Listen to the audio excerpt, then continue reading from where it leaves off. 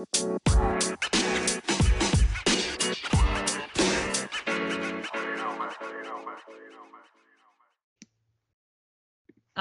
had to unmute. Let's hope it's recording both of us, or is this going to be a very boring one-sided episode? I think I have agreed. Okay, that's be good. Recorded now. I don't know. Hopefully. Oh, let's just wing it. We'll wing it. It's fine. So, yeah. Welcome to episode 4. Is it episode 4? Yeah, it is. I know, it feels weird, doesn't it? Wow, that's crazy. I know. We've actually done a few bits, and also I think it feels weird because so much has happened since the start of the year. Yes, lots of things have happened, and also we're not together, which feels wrong. It feels very wrong. It's the first episode where we've not been in the same room. We are actually about 300 odd miles apart right now, doing this via a Teams call, which feels very professional. Yeah, so we hope that the sound's okay and that there are no technical difficulties this time. Still figuring it out. For about 10 minutes before we tried to start this call, Katie sounded like a chipmunk, and we couldn't figure out why. I know we said in our last episode that came out at the beginning of the year, we were going to look at things like planning your time and all of those sort of things. And while they're really important, things have just been quite intense, I think, for both of us since then. And different things have happened. And it's sort of inspired the kind of discussion we want to have on this episode. And it's very much based around the fact that the PhD is meant to be 3 years when you're full time. But this is really rarely the case, because a lot of the time life happens or things happen that mean you're going to take a lot longer than 3 years. People can take interruptions. It's really common. I did. I'll talk about it. Other stuff can happen. Normal life also does continue whilst you go on this journey, believe it or not. Somehow, one way or another, you continue your normal personal life, and things can happen in that kind of aspect too. So academic, personal, whatever it is, there are hurdles that we have to jump, and sometimes that means that we need to take breaks or other things need to take priority. But yeah, a lot can happen. And then, like, for me, mine was going to take 3 years. It took me 4.5, I think, to get up to the actual Viva, and about 4 and a bit for submission. So I took that extra year and a bit, and I pushed for an extension, because sometimes, my life was really busy, because, as Meg just said, like, your personal life does continue. So my nan was unwell, and then she passed away, and then my dad was unwell, and these things just meant I had to put a bit of a pin in doing the work, because I had other things to go take care of. I also worked during a lot of the time as well, so it was hard at times to get that balance right, and sometimes other things just are more important, and that's okay. It's okay to put a pin in it, and it's okay to take longer than 3 years, and you shouldn't feel any kind of guilt for doing so. for sure. I mean, I started in September 2017 and went all the way through until March 2020, which was about 2.5 years. So I was coming up to the last part of my funding. I only had 6 more months left. And then I decided that I needed to interrupt, which is where you pause your academic studies. I mean, the reasons for that were due to supervisory team issues, and some just not very nice things happened in that way. So ended up interrupting, and then I just didn't look at the PhD for about 1.5 years. I think it was around August 2021 that I picked it back up again with my new team.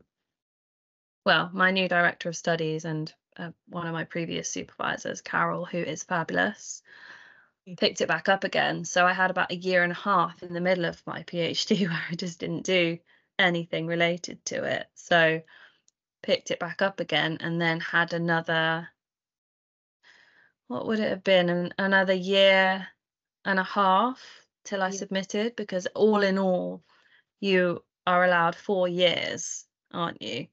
If you're doing a full-time PhD, you're allowed 4 years, including your write-up year. Yeah. So a PhD full-time is 3 years, but you also get this fourth year, which they call a writing up year, which generally you have to apply for and Yeah. get accepted, which is what Katie mentioned. But so let's call it 4 years with that year. Yeah. So obviously I had my last 6 months of funding, because usually funded PhDs are 3 years, and then the fourth year you take unfunded. So I had my last 6 months of funding and then my unfunded write-up year left. And you have this maximum submission date that you have to get to, and they don't really let you play around with that, do they? I feel No, I haven't explained that very well, but it is really confusing.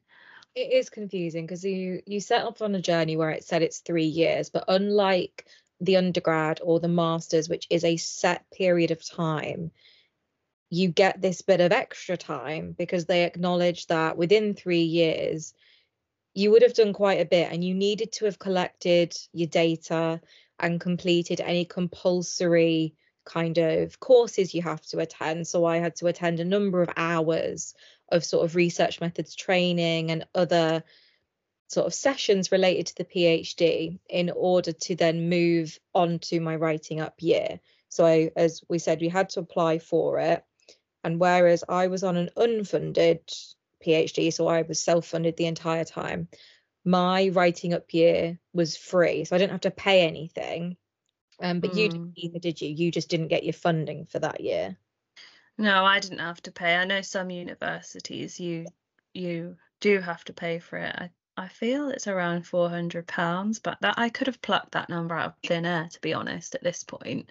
But I'm Honestly, pretty sure it's around that.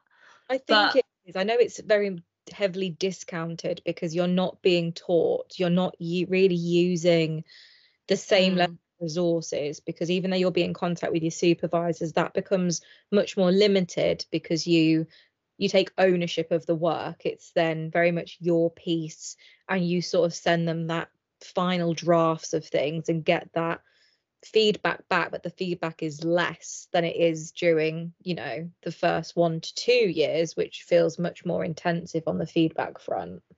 yeah, and I think it's really interesting as well that both of us took the entire 4 years that you're allowed for a full-time PhD. I don't know how people do it in 3.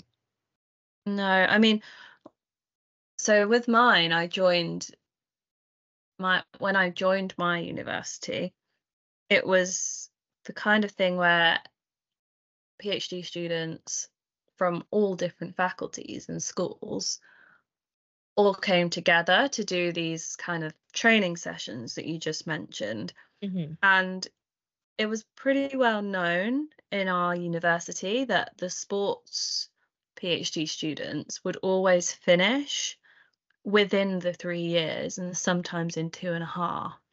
Oh my gosh. Yeah. That is impressive. And I do know a couple of people that did. Someone did a business PhD. When we say a business or a sports PhD, it's still just a PhD. It's just the topic and the field that they were focused in was Mm. sport. So they did theirs in under the 3 years. And then someone who was within like the education department with me did theirs in just over 3. Um, Mm. and I always think, wow, that's like, it is incredible because I just couldn't, personally, I couldn't have done it in the 3. Even if all the life stuff didn't happen, I think I would have just really struggled to do it in 3. I feel like taking the writing up year was a real period of growth and development for just the way I saw things, like my own writing, everything Mm. really changed. Like even from the kind of middle of that, so it was like August time. So I was meant to submit in the September, very end of September, start of October, because that was my end date. That was the 4 years up. Now I applied for an extension because over the summer, obviously my supervisors took annual leave, so I couldn't get hold of them because they were having a well-earned break. But this meant that I didn't have any feedback on that kind of final draft. So that was very nerve-wracking. So I applied for the extension and I got given, I could have requested more, but I requested a semester. So I had up until New Year's Eve of not last year, the year before. And that was Mm. really helpful because even the difference between my final draft and then the final thing that I submitted was really quite substantial, especially my discussion chapter. That was completely different. Mm. Yeah, it's worlds apart, isn't it? And also another kind of side note of that is I've been helping a friend apply for PhDs recently because it's application time, as we know. And it meant that I had to go back and dig out my PhD proposal.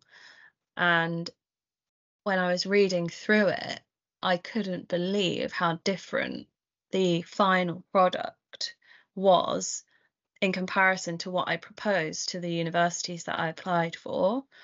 So that's another element of this whole, it's not linear, things change. Yes, in your personal life, but also with the actual thing itself, because you realize that, oh, actually, maybe that's not the angle I want to take, or there are external barriers that mean that you can't do certain elements of your project the way you had initially proposed. Yeah, So definitely. yeah, I found it really interesting reading the proposals that I wrote, and I thought it would be interesting just to share that, you know, obviously what you write for these things is important because that's what's going to get you onto the course initially. But actually once you're in it, just always remember that it's your thing and it's up to you how you end up doing it. Obviously, your supervisors are there to guide, and as long as you're not trying to do something that's unethical or, has already been done and all of that kind of stuff, it's your thing, it's your baby, really, Yeah, and it definitely. can change. Yeah, and that's the nice thing. Like mine was definitely different from what I proposed. And you just learn more and you find more through the reading. And sometimes you just think, I'm actually not that interested in this element, but I'm really interested in this part. So I'm going to change what I sort of set out to do. And sometimes that does take longer and you need the time to then sort of think, how do I approach this now? Because I was planning on doing something else. Mm. And Yeah. it does make a difference. It's just, yeah, the process isn't linear. And you'll hear things like, oh, it's a roller coaster and all of that. And it is. And there's just a lot of ups, there's a lot of downs, but there's those setbacks. There's then times when you think, oh my God, I finally get it. This is amazing. And then the very next day, you're like, I'm an idiot. Like, what? Yeah. I've got no Those, idea. yeah. Those light bulb moments that then quite quickly can turn into those car crash moments. We still have, Mm. still regularly happen. And I think a lot of that stems from things like imposter syndrome. And that's a very normal thing to feel. It's not nice, and it'd be great if we didn't, but they're just sort of normal feelings on this process. And I think it's just a part of being, I guess, an adult is feeling imposter syndrome. It's a topic we'll definitely have to cover in much more detail on one of our episodes. For sure. And it's so I catch myself when we're talking about things like this. And obviously the point of this podcast is to share reality and, you know, normalize not doing okay throughout this process. And I remember talking to colleagues and other PhD students and people who had already done their PhDs when I was going through this period of struggling with my supervisors at the time.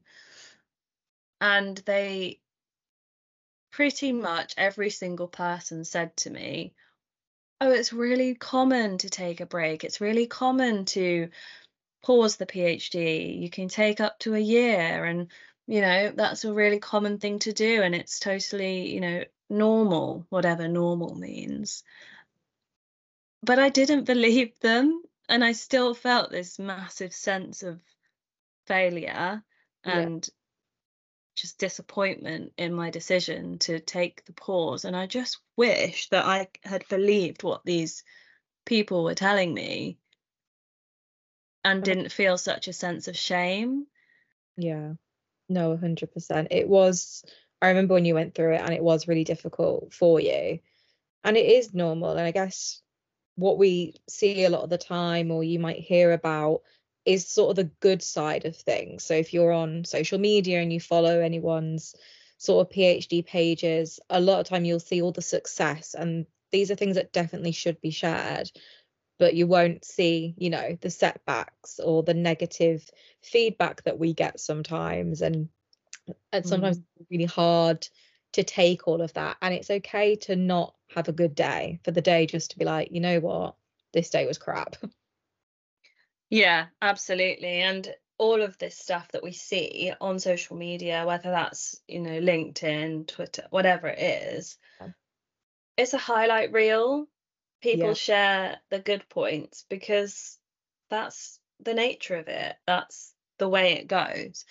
Um, but I think there is a real understanding among PhD students, whilst they're still students, that everyone's sort of finding it tough and Mhm. trying to navigate a really weird field in academia that Yeah. feels so foreign, and also quite, with for us, me and you, Mhm. Katie, Yeah. we went pretty much straight from our degrees, being on the other side of it, being undergraduate and master's students, to Mhm. then being these postgraduate PGRs, postgraduate researchers, PhD students, which feels so different to the Yeah. type of university we were used to. And It's- also just navigating that in itself and getting used to that is not straightforward. no, it was just a big change. And especially we were in our early to mid 20s, and it felt like such a big jump. Like, obviously, you moved. I suddenly was at a uni in London. Like, these were just changes I wasn't probably prepared for. Um, but it was a very steep learning curve, which was worthwhile, but it did take me by surprise. And I was like, whoa, okay, this is really different to what I'm used to. Yeah. And that's okay. And it really does build bloody resilience That's one word in for the it. end.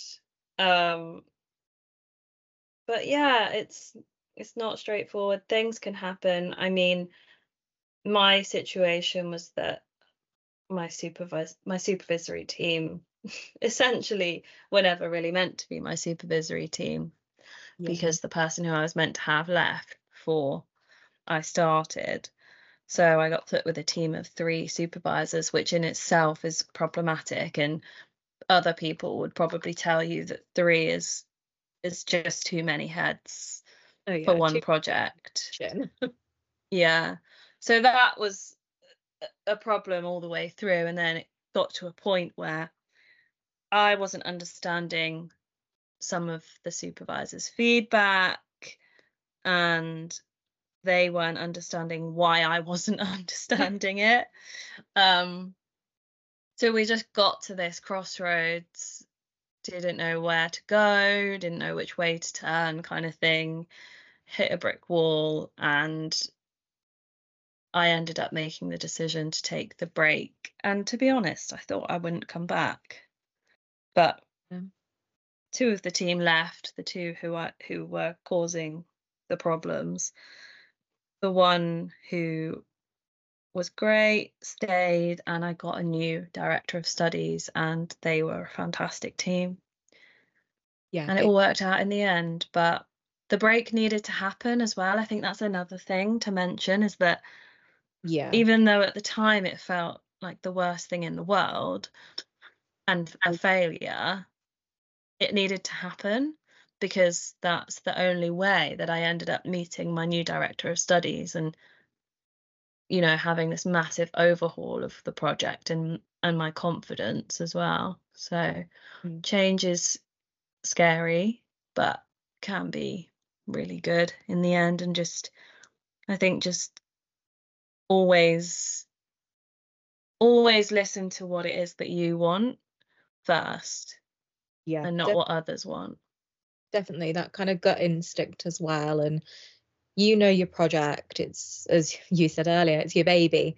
So you know where you want to take it, and your supervisors are there to give the guidance. And that's why our last episode looked at those green flags and Mm. those sort of things that are important to consider when looking for a supervisory team, because Meg's kind of story is what can happen if it doesn't go to plan.